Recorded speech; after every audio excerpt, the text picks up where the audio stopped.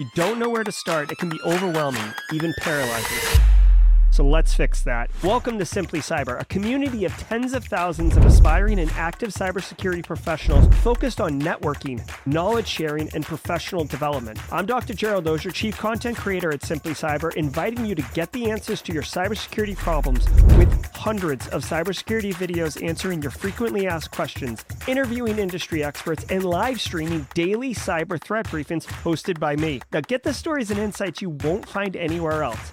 Hit subscribe now and dig into all the fresh content on the channel and in the community. Nothing should stop you from launching and leveling up your cybersecurity career today.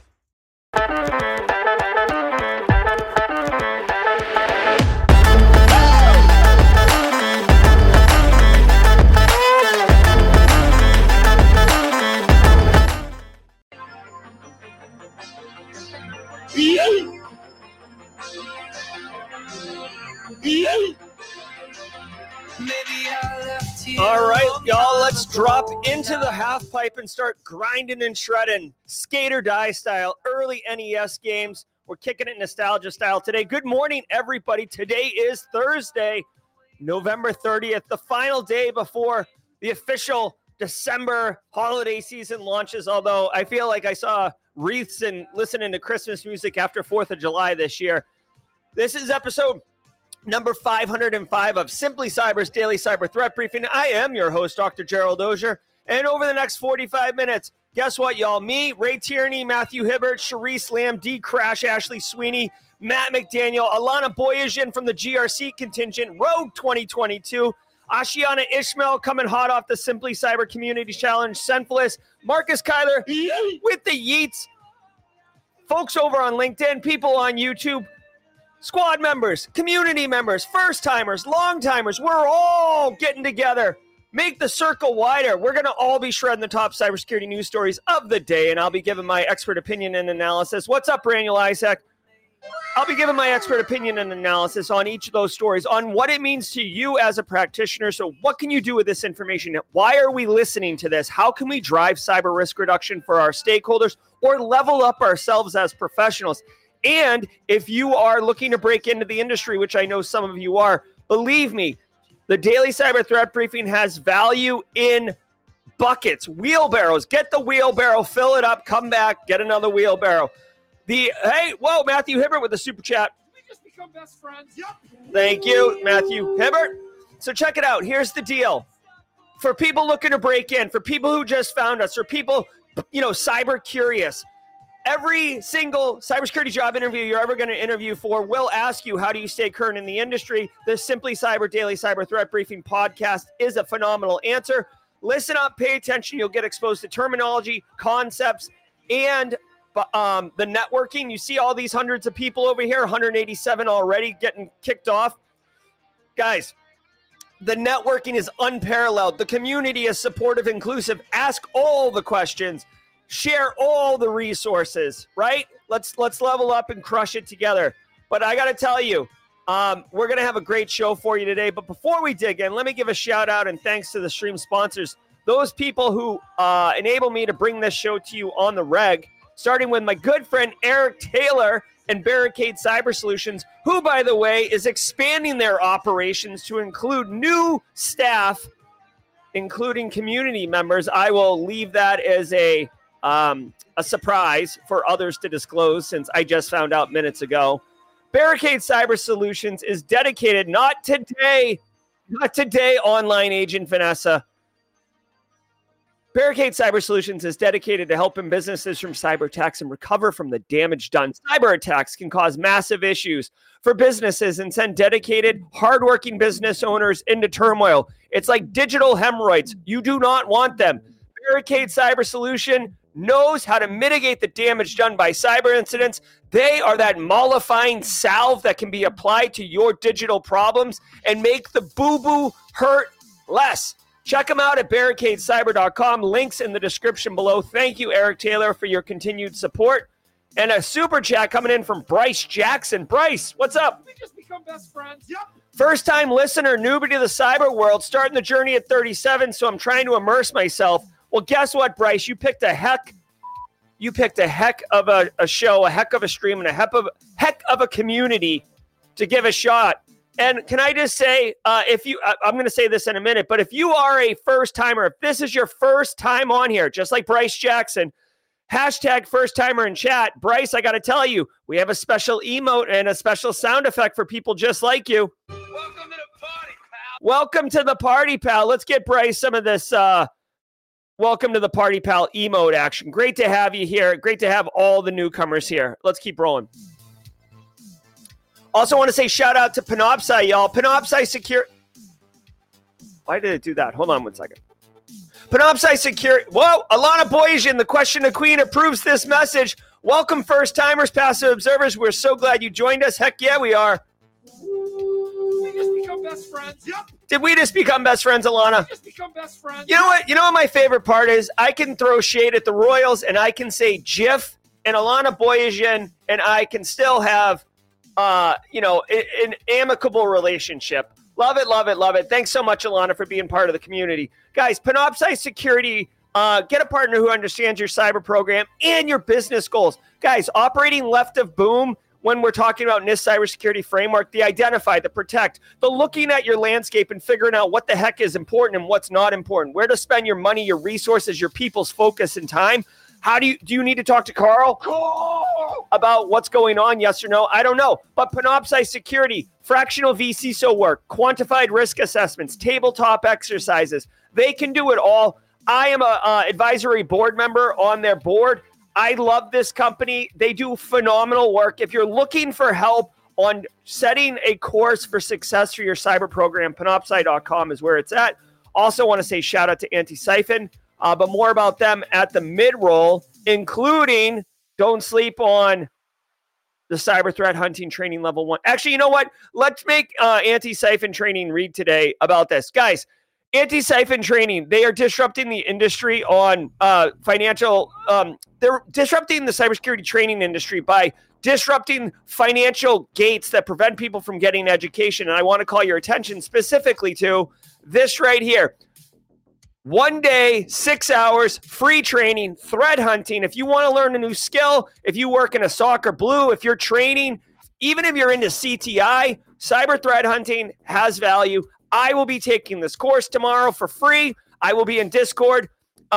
Josh Mason will be taking this course. If you're taking this course tomorrow, holler in chat. It's absolutely free. I'm going to drop a link in chat right now. If you have the time, I can't drop a link in chat. It's too big. If you have time tomorrow between 11 a.m. Eastern time and 5 p.m. Eastern time, which I know is a big chunk of time, get up on this and be part of the student body. We can simply cyber raid this class and just take it over. It's going to be phenomenal. I can't wait. A lot of good lessons. I myself am excited about getting some training. It's been a minute since I've had the time to be able to commit to something like this. So come on out and let's get some of that. All right, guys, check it out. Oh, Bryce Jackson. Hold on. Bryce, there's the link directly if you got the time. All right. Holla. Marcus Kyler's going to be there. Love it. Oh, hey, Jeffrey Lowinger over on LinkedIn, first timer. Welcome to the party, pal. Spencer Bass, what's up? Welcome to the party, pal. Love it, love it, love it. All right, Glum Hippo's a teapot. Okay, short and stout. Thank you for the super chat. Okay, guys, really quickly, if you are, oh my God, hold on one second. If you are live with us right now, hashtag team live in chat. Each episode of the Simply Cyber Daily Cyber Threat Brief is worth half a CPE. So say what's up in chat, take a screenshot, save it off. If you don't know what CPEs are, chances are you probably don't need them. They help you with professional certifications and maintaining them. If you are on replay, hashtag team replay, Chris Weaver always pins the stories to the comments. So Chris, love that. Thank you so very much. Check that out if you're on team replay. Hashtag team replay in the comments. Grab a screenshot. CPEs work on replay also. And finally, as we've already done it, if it's your first time, if this is your first episode, shout out to you for being here. Welcome to the party, pal. Welcome to the party, pal. And let us know in chat with a hashtag first timer. All right, guys, do me a favor. Sit back, relax, and let's let the cool sounds of the hot news wash over us in an awesome wave. I will see you all at the mid-roll. From the CISO series, it's cybersecurity headlines. These are the cybersecurity headlines for Thursday, November 30th, 2023. I'm Rich. And if you don't know who that is, it's it's Rich Struffolino, Mr. Rich Struffolino. Struffolino. All Okta customers exposed in breach.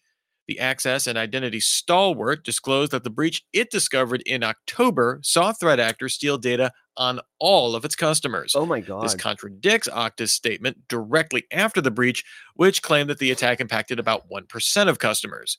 While the breach impacted all customers, 99.6% of them had only full names and email addresses stolen.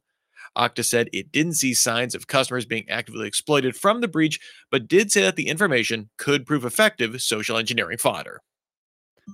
All right, I forgot to mention this really quickly. So for people who are first timer here, you may not know this. I don't know the stories that are coming up. I didn't research these stories. I have no idea what I'm about to listen to and see. So I'm just giving you my straight hot takes. Couple things here. One, yeah, no kidding. Multi-factor. Okay, so Okta is a massive player, arguably the biggest player in the space for identity as a service. You can leverage Okta all over the place. Huge money. In fact, let me just put a fine point on that. Okta annual revenue for 2023. Let's see here. 2023. Let's do this. Give me the numbers, baby. Total revenue in fourth quarter. Hold on. Yeah, $1.86 billion, 43% year-over-year increase. So they are a multi-billion-dollar company, and they are growing like a weed. Okay, 43% increase year-over-year. That is massive. Do you like that? Do you like a 43% increase in anything? The value of your home, the value of your car, the amount of cash in your wallet or purse right now? Straight cash, homie. Okay, so Okta, obviously, huge player, making tons of money. Here's the deal.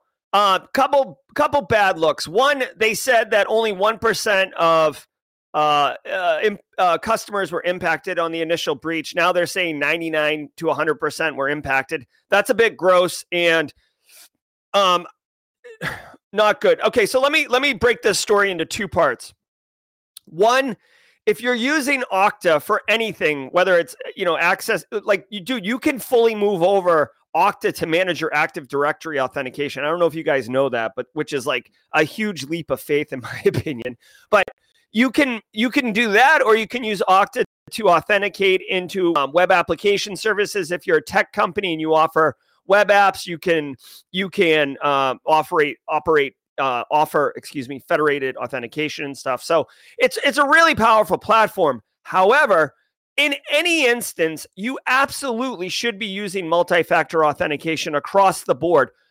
Okta offers these services. You can also get multi-factor in other capacities, but you should not, in 2023, you should not be using single-factor authentication ever, okay? And I don't care if your second factor is a crappy one. It's better than nothing, all right? So that's the first thing that you should absolutely do. Secondly, if you're an Okta user, it sounds like they said that, the 99% that got impacted was just customer names and I think maybe email addresses. When you get kind of low-hanging fruit PII type information in a data breach, it's really all about social engineering at that point. Dude, we deal with phishing and social engineering every single day. So whether it's this breach or it's, the data from like MGM Resorts, or it's anything, right? Anything, unless it's like fulls with medical history or, IRS, Social Security stuff, like the kind of thing where you could perpetrate an actual fraud. If it's just, email it, like the Twitter hacks where it was like handle and email address, like, okay, like, yes, a little doxing going on, which means you can identify the real human behind an avatar on social media, but you're not getting next level, elite level hacking of your, sensitive information, your businesses and all that. So you got to be mindful of phishing. And guys, if you're not educating your end users about phishing on the regular, the different ways phishing can happen, the different dimensions of phishing, showing them what phishing landing pages look like, then with all due respect, you're not doing your business a service, okay? Like, end user awareness training, like of all the, I'm sorry, now I'm going off on a tantrum here. Of all the controls out there, multi-factor is a good one. Of all the controls, the technical ones and all that, end user awareness training has massive value. I know it's not a freaking technical control. I know it's not got bells and whistles and little red lights that light up. And I know you don't have to be a elite level IT hacksaw to do end user awareness training. But believe me when I tell you this, it is one of the most valuable controls if you're measuring against cyber risk reduction to your organization. End user awareness training is one of the most valuable controls for cyber risk reduction in any organization. Okay, it's because your end users are targeted through phishing all the time. It's because you got Carl, sales guy Carl, just like, oh yeah, like click, click, click, click, click, click, click, click, click. Here's an opportunity. Click, click, click, click, click. Right? You got to protect themselves from themselves. All right. Now, to BSEC's point, Okta is basically a data broker. Yes, absolutely. You got to be mindful of that. I don't know if this is going to, well, the final thing I'll say about this, and I don't blame Okta, but it's important to note, I cut myself shaving here. It's important to note, there are these rules that you have to report a breach within 4 days if you're a publicly traded company because of the SEC, right? Like we just saw Black Cat narc out some company, I forget who, for not doing that, right?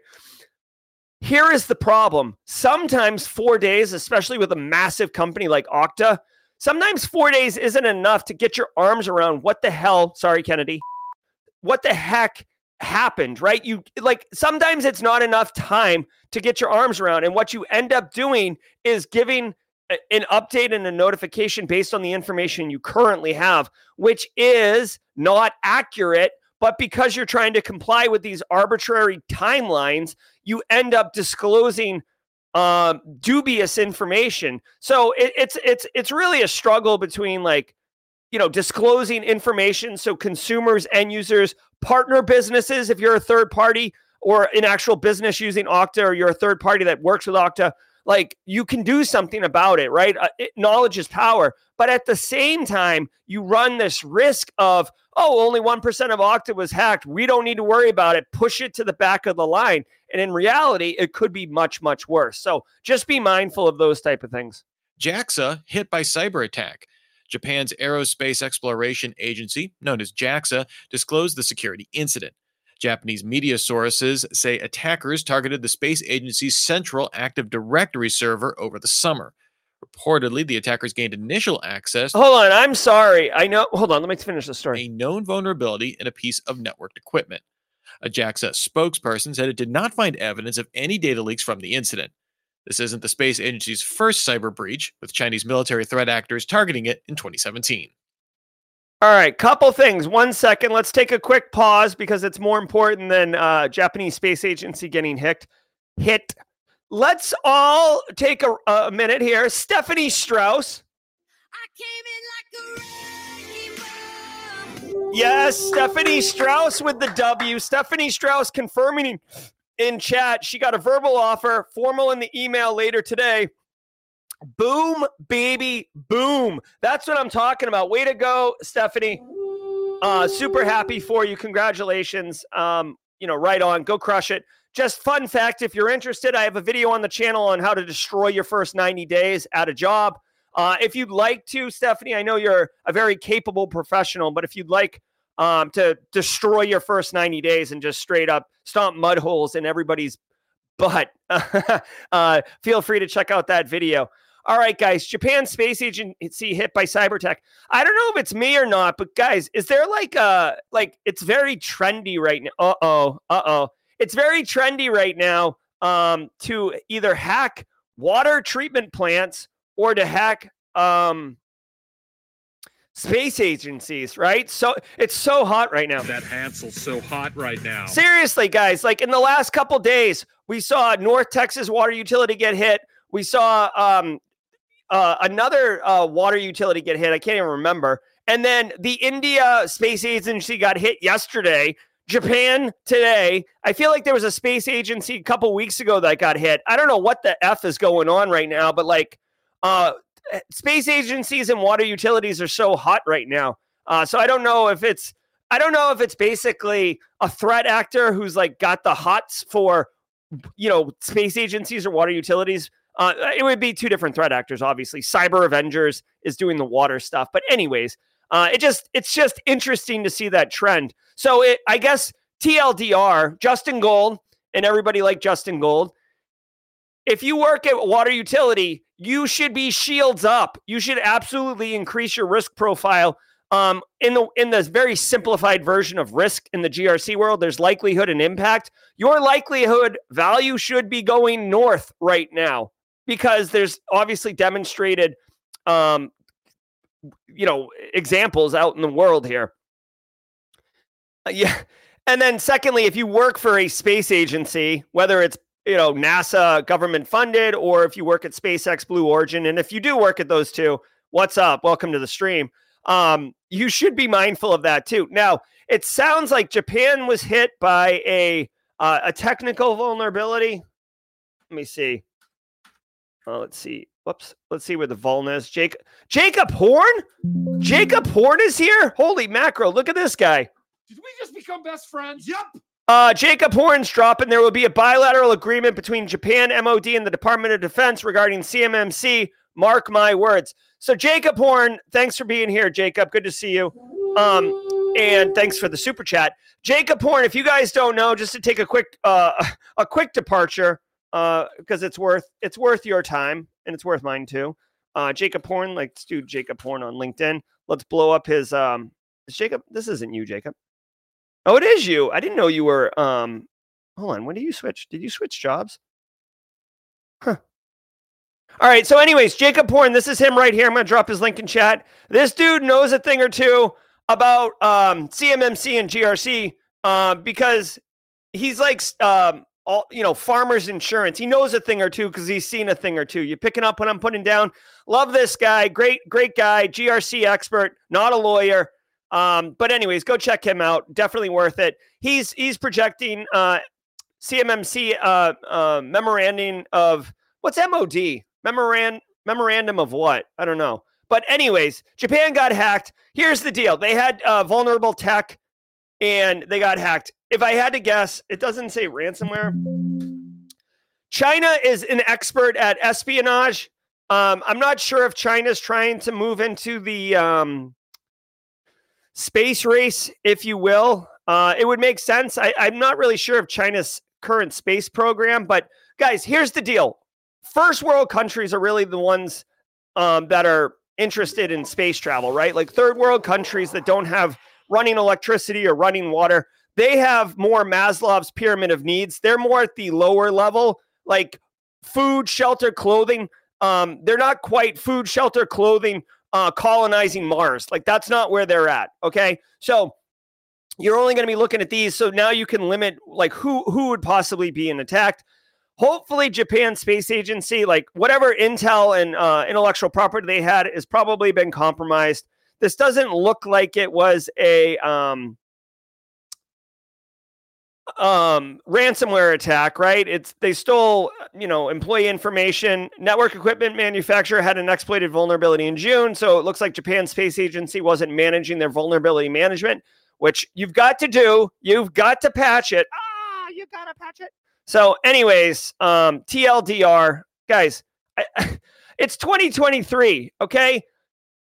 Our job as cybersecurity professionals is hard, okay? It's hard because there's no break. You need to remain vigilant. You patched it last week. Guess what? Do a scan this week and see if there's new vulnerabilities.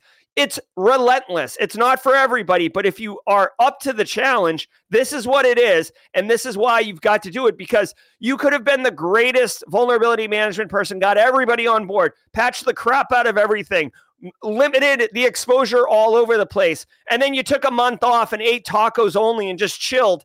Or actually, you took a few months off because the vulnerability was from June, and then you got popped. It's not good. Guys, TLDR, this is like the final thing I say, because vulnerability management is wicked hard, okay? Million vulnerabilities. You can't patch them all. I know you got to patch it. You gotta patch it. You can't patch them all. Sometimes you got to come up with alternative solutions. Legacy OS doesn't have a patch. You patch something and it breaks, critical applications. There's a million reasons you can't always just patch it. But dude, you need to look at your external network. You need to look at your external interface, your external attack surface, the thing facing the internet. And you need to harden that. That's where you start. Before you get all fancy pants and put on a monocle and start twisting your mustache with a top hat on and fixing and optimizing the internal processes. Yeah, I get it. Cool. It's cool to have shiny bells and whistles and celebrate wins about your advanced spear phishing and user awareness training.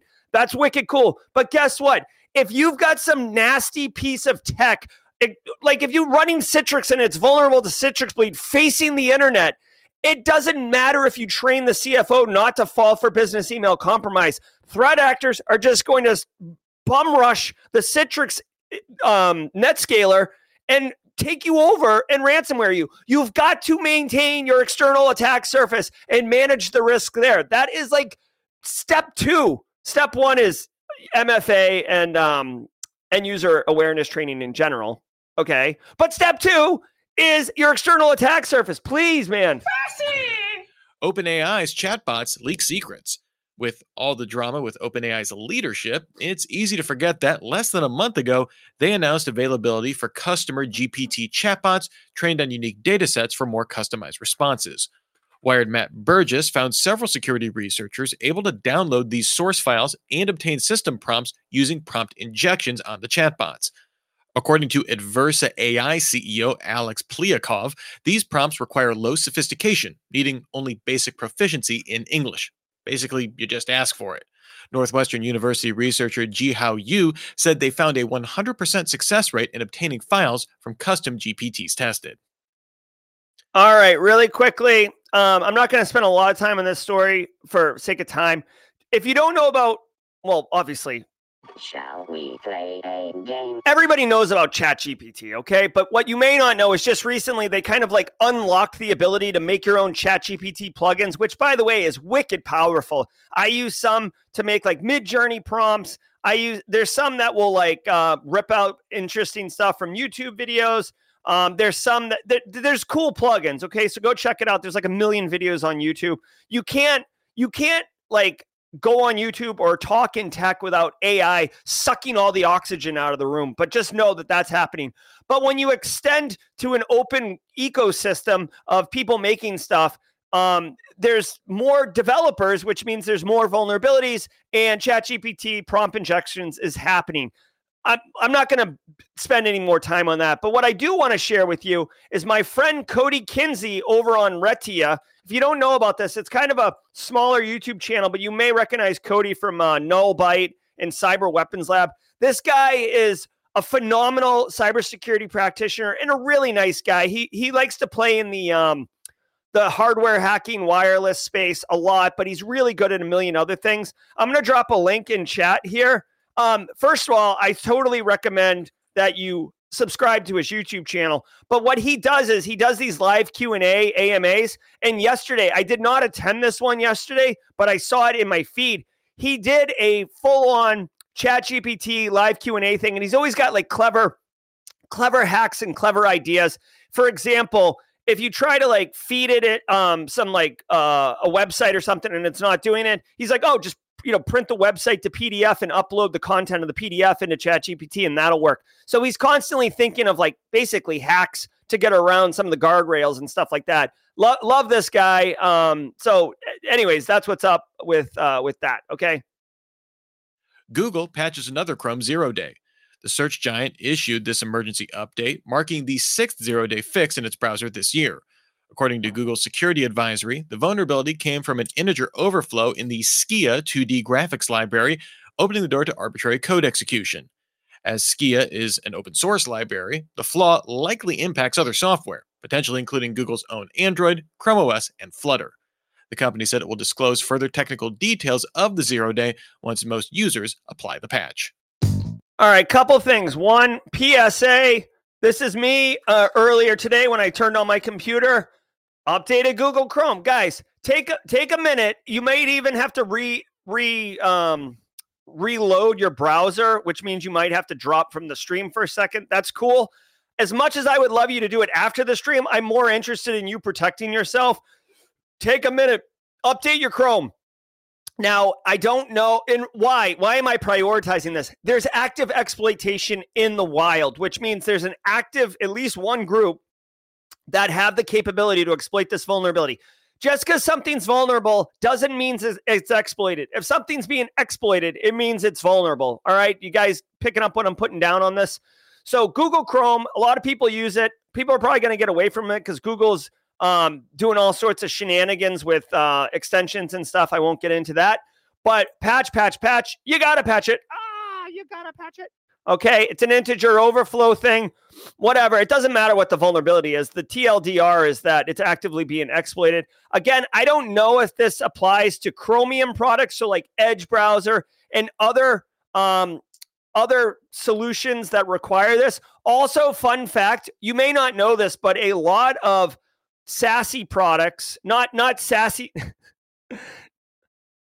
not SASE like, oh, you go, girl. Not SASE like that. SASE like SaaS, SaaS cloud-based web applications, okay?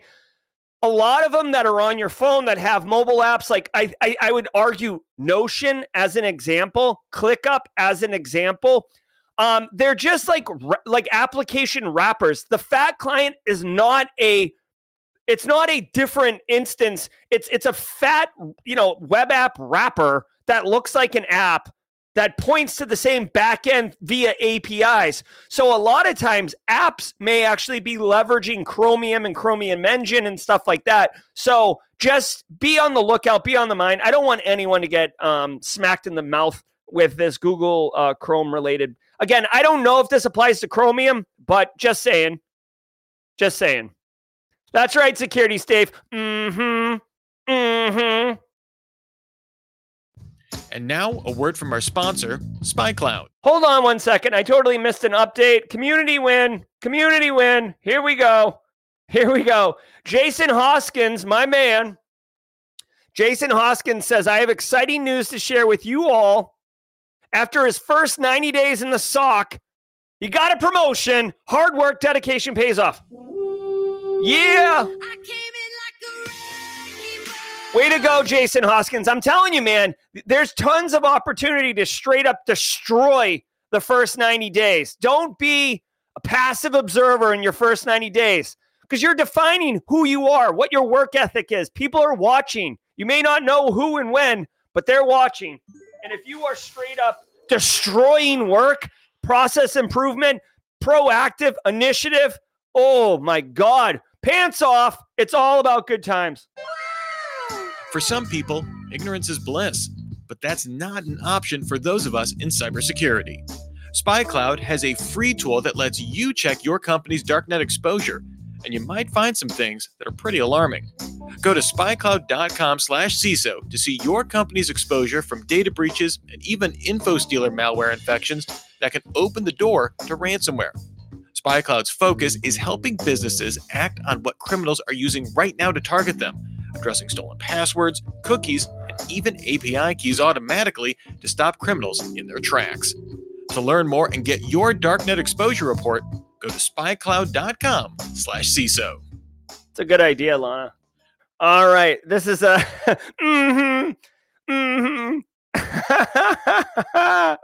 Let's go. All right, guys. Hey, I want to say thank you, all of you. Thank you, Alana. Thank you, Kimberly. Thank you, QDEP. Thanks, Robert Rittenhouse. Thank you, all of you. Thank you, Jacob Horn. If you're here right now, I thank you. There's 437 of you awesome people. Thank you very much. Shout out to the stream sponsors, Barricade, Panopticon, and Anti-Siphon. I already did their read, so we're not going to do it again, but really appreciate the support for the channel. Simply Cyber, guys, we're here every single day. We're putting out content. We got the Discord. We're helping everybody. 505 episodes in a row. If you're getting value from the stream, if you're getting value from entertainment value, educational value, value from the network. Take a minute, hit the like button on YouTube. It goes a long way. The reason I ask you to do it is because it goes a long way to trigger the YouTube algorithm to help other people find the stream. That's it. It's as simple as that. We also got the Simply Cyber Community Challenge, guys. If you want to supercharge your LinkedIn feed, if you would like to build a professional network on LinkedIn quickly, that is easy to do, takes 5 minutes a day, and has real value. People in chat, if you've gotten value from the Simply Cyber Community Challenge, please share why you've gotten value or that you've gotten value, just to illustrate to people. Here's the deal. Simple Man Guitar is in chat right now. Simple Man Guitar is going to tag somebody.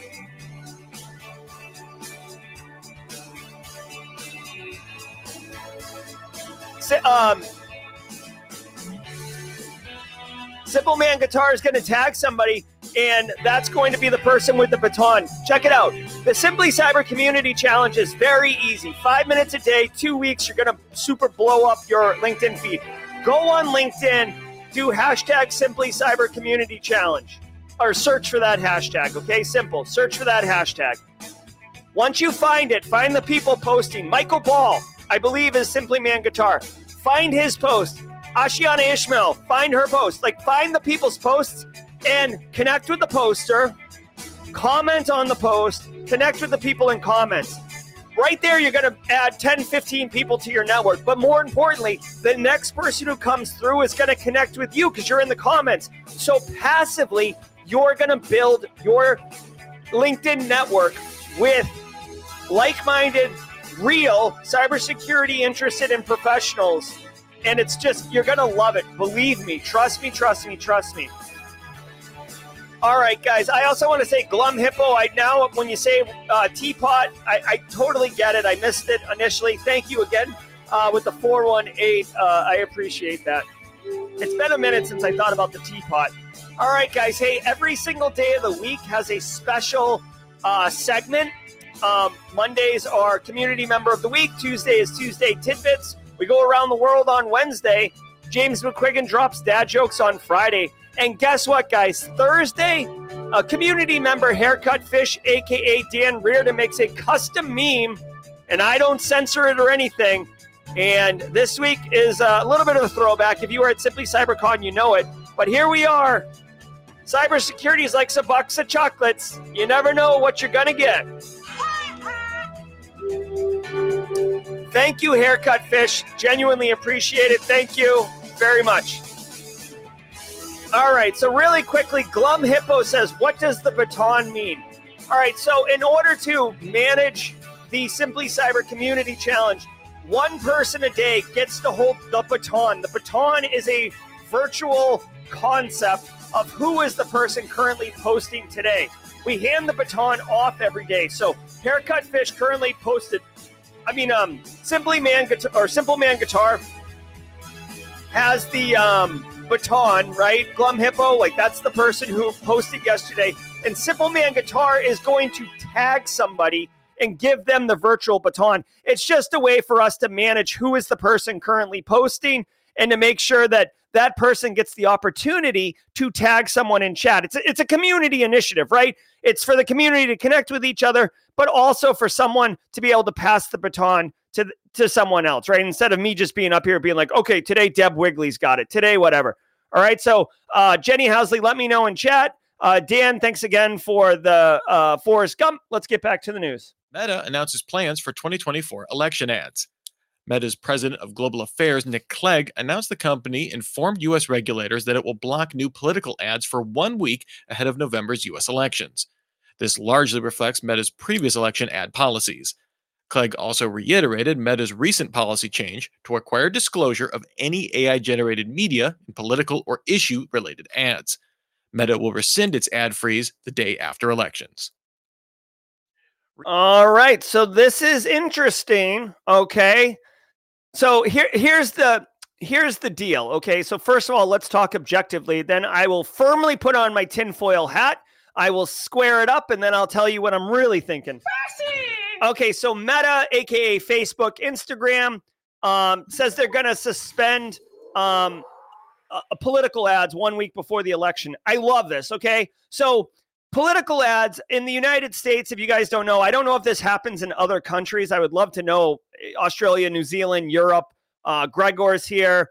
Tom Bishop, if you've seen anything. I'm just kind of curious on the international front. But in the United States, instead of politicians being like, I'm the best candidate because I believe in these policies, what they normally say is, don't vote for my opponent because they suck. Don't vote for my opponent because they, took bribes and they hate babies and they punch dogs, right? Like it's not about the politician being a good fit. It's about them being like the last person standing because everybody else is terrible.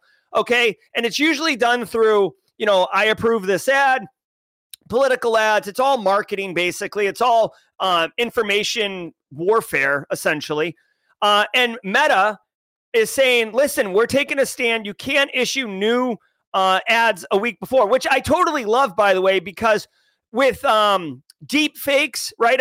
I've always been hot on the train of like deep fakes influencing elections. Imagine, if you will, like the night before the polls open, there's like an ad of like a primary candidate and it looks just like them and they're committing some horrible, heinous crime, right? And it's a political ad like, oh, look at candidate A. They're doing all this awful stuff. Think twice when you go to the polls, right? So you could, and even if it's proven a week later that it was a deep fake and everything's wrong, the election has already occurred. And that's the real concern with election manipulation, election security. It's less about hacking into ballot machines and changing ballots, and it's much more about manipulating large swaths of the population. So I love that Meta's done this a week before. It gives enough time, hopefully, if anything comes out, to kind of control it. I will. So there's that. Now, and I love, by the way, that they said anything generated that has AI in it, you have to disclose it has AI.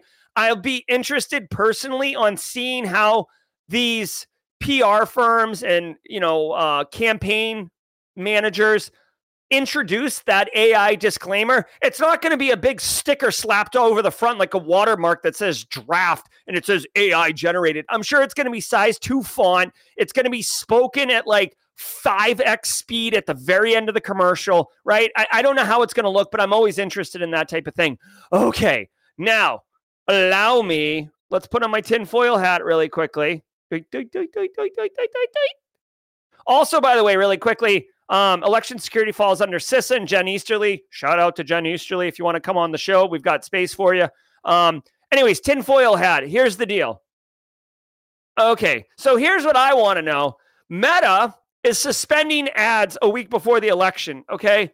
Guys, like, just think about how much money all the politicians spend, right? Like, SBF, it came out, Sam Bankman-Fried, who was the former FTX CEO and now going to jail, hopefully for a long time. It was disclosed that he was like one of the largest donors to the Republicans and the Democrats in the United States, upwards of like $30 or $40 million each. So we're talking boatloads of money going into these campaigns. And when I think about boatloads of money, straight cash, homie. So Meta is saying, listen, we're a publicly traded for-profit company. We're all about capitalism. We're all about the Benjamins. We're all about revenue. Make it rain, baby. Mark Zuckerberg definitely isn't like, the sparrow from Game of Thrones walking around in a ratty toga and all filthy, right? He's like, he can invest like 10 million in a Meta project that fails and it doesn't even affect him. So Meta, all about that straight cash, homie, is taking a bath for a week during the hottest time when they could charge the most for ads. That doesn't really add up. So what I'm curious about is, what is the deal? Okay, in my best Seinfeld impression, what is the deal with Meta ads for election? Like, either they got paid or the government weighed in on them and said, listen, this isn't like, you're gonna do this or else we're gonna make your life a living. Right? I don't know how it did, but just look at it on its surface. And I'm open to people's opinion and thoughts on this, but think about it. Meta is not going to be making money on one of the most valuable things that they sell for a week. It doesn't add up, dude. Right? And I get that it's the righteous thing to do. And if I owned an ass Sorry, Kennedy. If I owned a boatload of Facebook stock or Meta stock, I would still wrestle with the moral element of like, you know what, even though this would make a ton of money, it really is the right thing to do. Okay. So I'm fine with it, but a lot of people aren't. And a lot of people who are in powerful positions that are just up straight up cash money, homie. I don't know. I don't know, dude. If I'm on a yacht in the Caribbean right now, just buzzing around, looking at my portfolio on my iPhone 17, because I've got early access, is this making me happy? I don't know. But it just seems weird for a publicly traded private company to be okay with this. So I'm curious how this looks. Also, final foil hat thing really quickly. Just because Meta's doing this, all these super PACs and campaign managers, all they're going to do is funnel all that money to Twitter or, other platform, like insert other platform here. It doesn't say Google's going to do it, right? So let's expect a ton of YouTube shorts to come crashing down on us. Let's see, like a lot of Twitter stuff come crashing down. We'll see, but it's just the money's going to go somewhere. The ads are going to happen. I hope other large big tech companies take this, as some type of like indicator of the right thing to do. Researchers call Bluetooth bluffs. Security researchers at Eurocom disclosed a collection of 6 Bluetooth vulnerabilities it refers to as bluffs. This group of exploits used 2 previously unknown issues with how Bluetooth creates session keys, impacting the Bluetooth core specification from 4.2 to 5.4. Bluffs effectively forces the creation of a weaker session key that's susceptible to a brute force attack. From there, an attacker can decrypt and manipulate traffic. The Bluetooth SIG received the report and published a statement with best practices to avoid the issues. All right. So Bluetooth hacking was hot. Okay. Jeez. Oh, that's the wrong one. Bluetooth hacking was so hot. That Hansel's so hot right now. Bluetooth hacking was so hot. Like maybe like, I hate to be such a jerk about it, but like Bluetooth hacking's like so 5 years ago. Go look at the DEF CON talks. It was like overwhelmed with like Bluetooth hacking. There was a adult female pleasure device that got hacked that made big headlines. Bluetooth locks got hacked, bike locks. Okay, so I even remember I actually considered for a hot minute doing my PhD dissertation in Bluetooth security. I pulled up from that nosedive though. So it's good to see there's still some more attacks going on. Bluetooth, while there has been like claims of like the Bluetooth rifle doing Bluetooth attacks from like a mile away, in reality, Bluetooth is a personal area network protocol and in technology.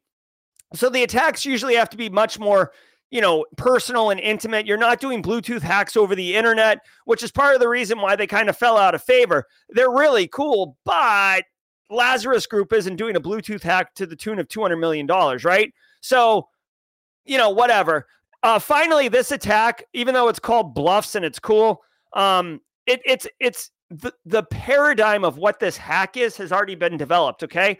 The idea is that you force a connection to a lower level of security. We see this all the time, guys. Like, for example, when you are doing a handshake with like a website or whatever, right? Or you're doing a handshake with an access point or whatever, typically for resiliency purposes, and this is, I might misspeak a little bit, but this is definitely, in the right direction.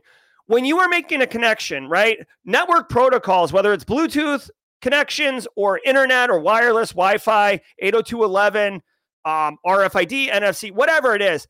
Well, NFC wouldn't count, but they're trying to be resilient. So if I have a client that is like Windows XP crap, and it only supports SSL 1, right? But I'm trying to connect to like TLS 1.2 or whatever it is, or 2.0, right?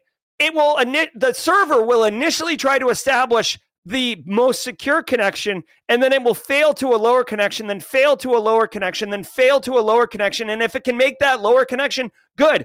It's like a degradation in order of priority. It doesn't, you can configure it to say only this one or nothing, but a lot of times network protocols by default will stack downward until it can make that established connection. And the idea is like, it's not the best, but we're more interested in resiliency and making the connection than we are about it's, our way or the highway.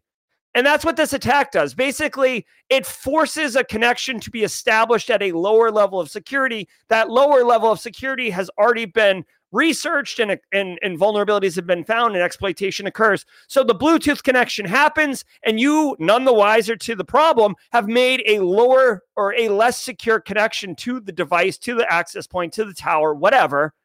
And you're about to get, you're about to grab your ankles, basically, and you don't know it.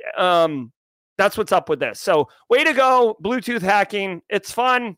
But again, it has its place, but it's less, you see it less because it just doesn't have as much applicability. U.S. seizes crypto mixer. Yeah. The U.S. Treasury Department seized the mixing service Sinbad over its ties to money laundering for the North Korean Lazarus Group. A statement from the Treasury said Lazarus processed millions of dollars through Sinbad, including crypto obtained through the Horizon Bridge and Axie Infinity attacks. The Treasury also tied the mixer to uses across the dark web, from evading sanctions to drug trafficking and purchasing CSAM. Authorities seized Sinbad's Clear website and took down its Tor site. Yeah. All right, first of all, I'm a crypto evangelist. I love it, love it, love it. Regulators, mount up. I love it. I love it. Suck on that one. Dude, okay, so two things. One, Angular asked what my dissertation was on. I don't have time for jaw jacking, but Angular, really quickly at the end, I will drop a link to my dissertation. It was in healthcare, small business, and why they suck at information security.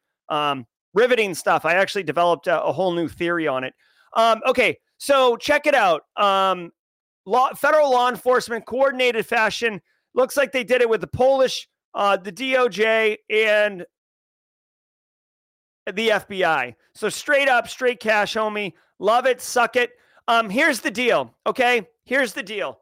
When you steal money, okay, if it's crypto, Lazarus Group, for example, North Korea Lazarus Group steals hundreds of millions of dollars of crypto. But in order to fund the North Korean regime, you can't buy food with crypto. You can't buy intercontinental ballistic missiles with crypto. You can't get on the world stage with crypto. Crypto doesn't have utility, okay? It's a fact. It's a speculative, risky investment. That's all it is. It doesn't have utility, okay? So North Korea needs to convert its, funny money into straight cash, homie. But the second it goes to a exchange to convert it to USD or won or yen or whatever it's going to convert it to, law enforcement's there to say, whoa, bro, freeze that account. The money coming into that account has been tied to North Korea because, guys, guess what? The blockchain, for all its glory, for all its single pane of glass, for all its next-gen firewall, for all its buzzword, the blockchain is immutable. You write to it once, and you can't edit it once it's written to, right? You can read it indefinitely. So every stolen Bitcoin by North Korea, hundreds of millions of dollars stolen, you can go look where that is. These mixing services are basically money laundering for criminals, and where they, like a bunch of us throw our wallets in, the money gets mixed around. It becomes difficult, but not impossible, in order to track where, like when a wallet goes to an exchange, was this wallet involved in criminal activity? On the surface, no, but if you track back through the blockchain where the mixing happened, then you might be able to discover it. And the idea is that you cash out before the investigation can discover far enough back that you are actually brokering in fraudulent funds. These services, they try to make it, their business model is that, we offer anonymity and privacy. In reality, that is as thin, that is paper thin. That is absolutely transparent. It's so thin. Crap. This mixing service, the reason it's been shut down by law enforcement is because it's basically money laundering. That's all it is. We are a money laundering service, and we broker in money laundering. Come on over here. We'll clean your money up, make it smell like Tide Pods, and you're off and running, okay? So suck it. I'm glad they're breaking it down. Crypto winter. Black Basta earned $100 million. Also, can I just share this really quickly? I got 5 minutes before I got to run to the class. because we're talking about crypto. I'm a crypto evangelist. I love it, love it, love it. Just a really quick share. I currently am almost done. I always share like what I'm reading with you guys. I'm almost done. This book is, I almost dropped an F-bomb. Wicked sorry, Kennedy. Preemptive sorry, Kennedy. Listen, this book is awesome. This book is so awesome, okay? I listened to it, my first ever audio book. Like, I guess I'm new to 2023. I listened to it on Spotify for free. If you're more of a hand, like you like it in your hand, it's $15, I think, on Amazon. You can listen to it on Spotify for free. It's actually read by Ben McKenzie, who I guess is an actor from the OC. I'm too old to know who he is, but this book is excellent. If you want to understand crypto, casino capitalism, fraud, what's going on with FTX, what's going on with CZ and Binance, how the crypto market turned into this ridiculous, unregulated, unbelievable, perfect storm for fraud and crime, and how it mirrors the mortgage subprime mortgage crisis in 2008, how Ponzi scams are all over the place, how Alex Olinsky from oh my God, what was he from? Freaking Unbank Yourself, that guy, whatever. This is awesome. So strongly recommended. I can't recommend it enough. I'll drop a link to the actual audiobook that I listened to for free. This book is so good. Extortion. A new report. I'm even willing to go here. This book. That Hansel's so hot right now. Oh my God, this Easy Money, it's so hot right now. From Elliptic and Corvus Insurance claims the pernicious ransomware group acquired $107 million worth of Bitcoin through extortion since it began activity last year. It found many of these funds made their way to the Russian exchange Garantex. Manufacturing marked the group's most commonly targeted sector, making up about 70% of all attacks. The U.S. accounted for 62% of victims. The report also shows links between Black Basta and the now defunct Conti ransomware group. Yeah. It's strongly believed that Black Basta forked off of Conti. Black Basta is a tier 1. I actually forgot about them, but because they haven't really been making headlines, but they're a tier 1 ransomware threat actor group. Again, Conti was like the OG tier 1. They actually developed the double extortion technique. So all these criminal enterprises that are basically just stealing your data, not even in ransomware you, like that started with Conti, and Black Basta is doing that. The reason that manufacturing is the most targeted industry is in part because of Black Basta.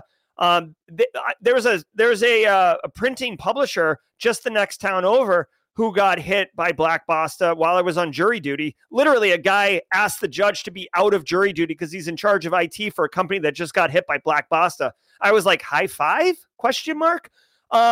Dude, ransomware, they make real money. Here's a screenshot. Grab a screen cap, put it in your deck for executives around the why.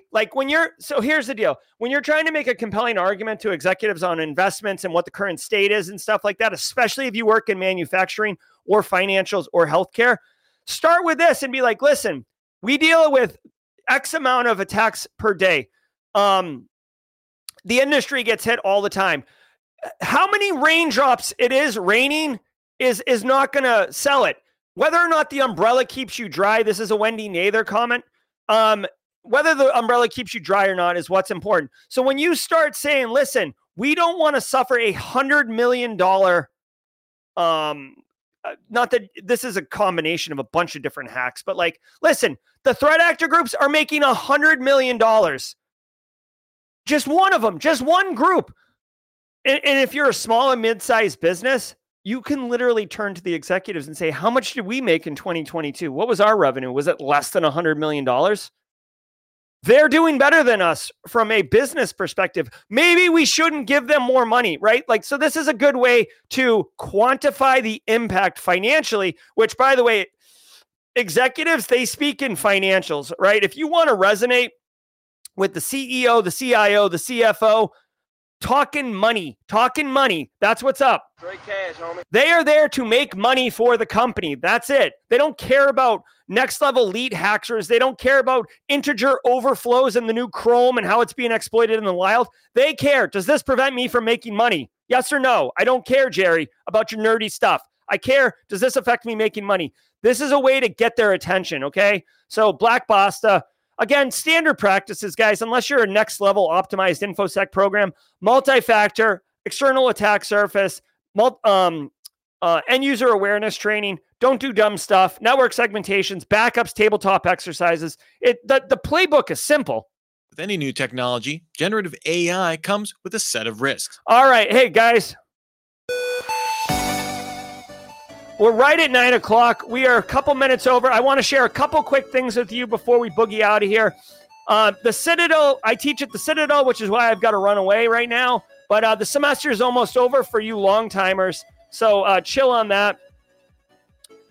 Later today at 4:30, Gary Binder's coming on. If you want to know everything and anything about quantum cryptography, is AES going to die? Are we going to have to buy Windows Quantum OS in 2024? I don't know. But Gary's going to answer all those questions. 4:30 later today. I also want to let everybody know this is more of a hype train thing. Day 5 of Advent of Cyber. Advent of Cyber starts tomorrow.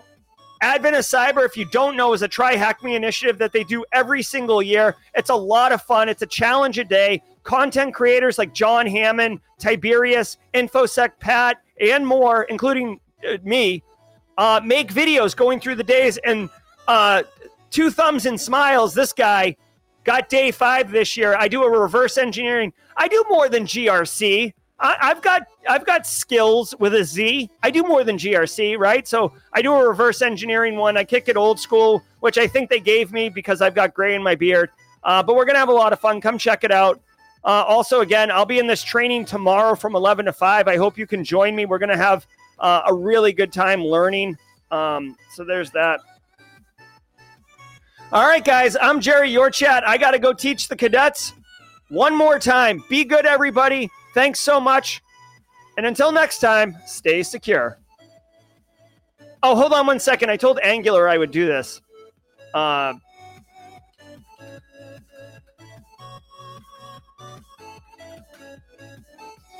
right, here is my dissertation.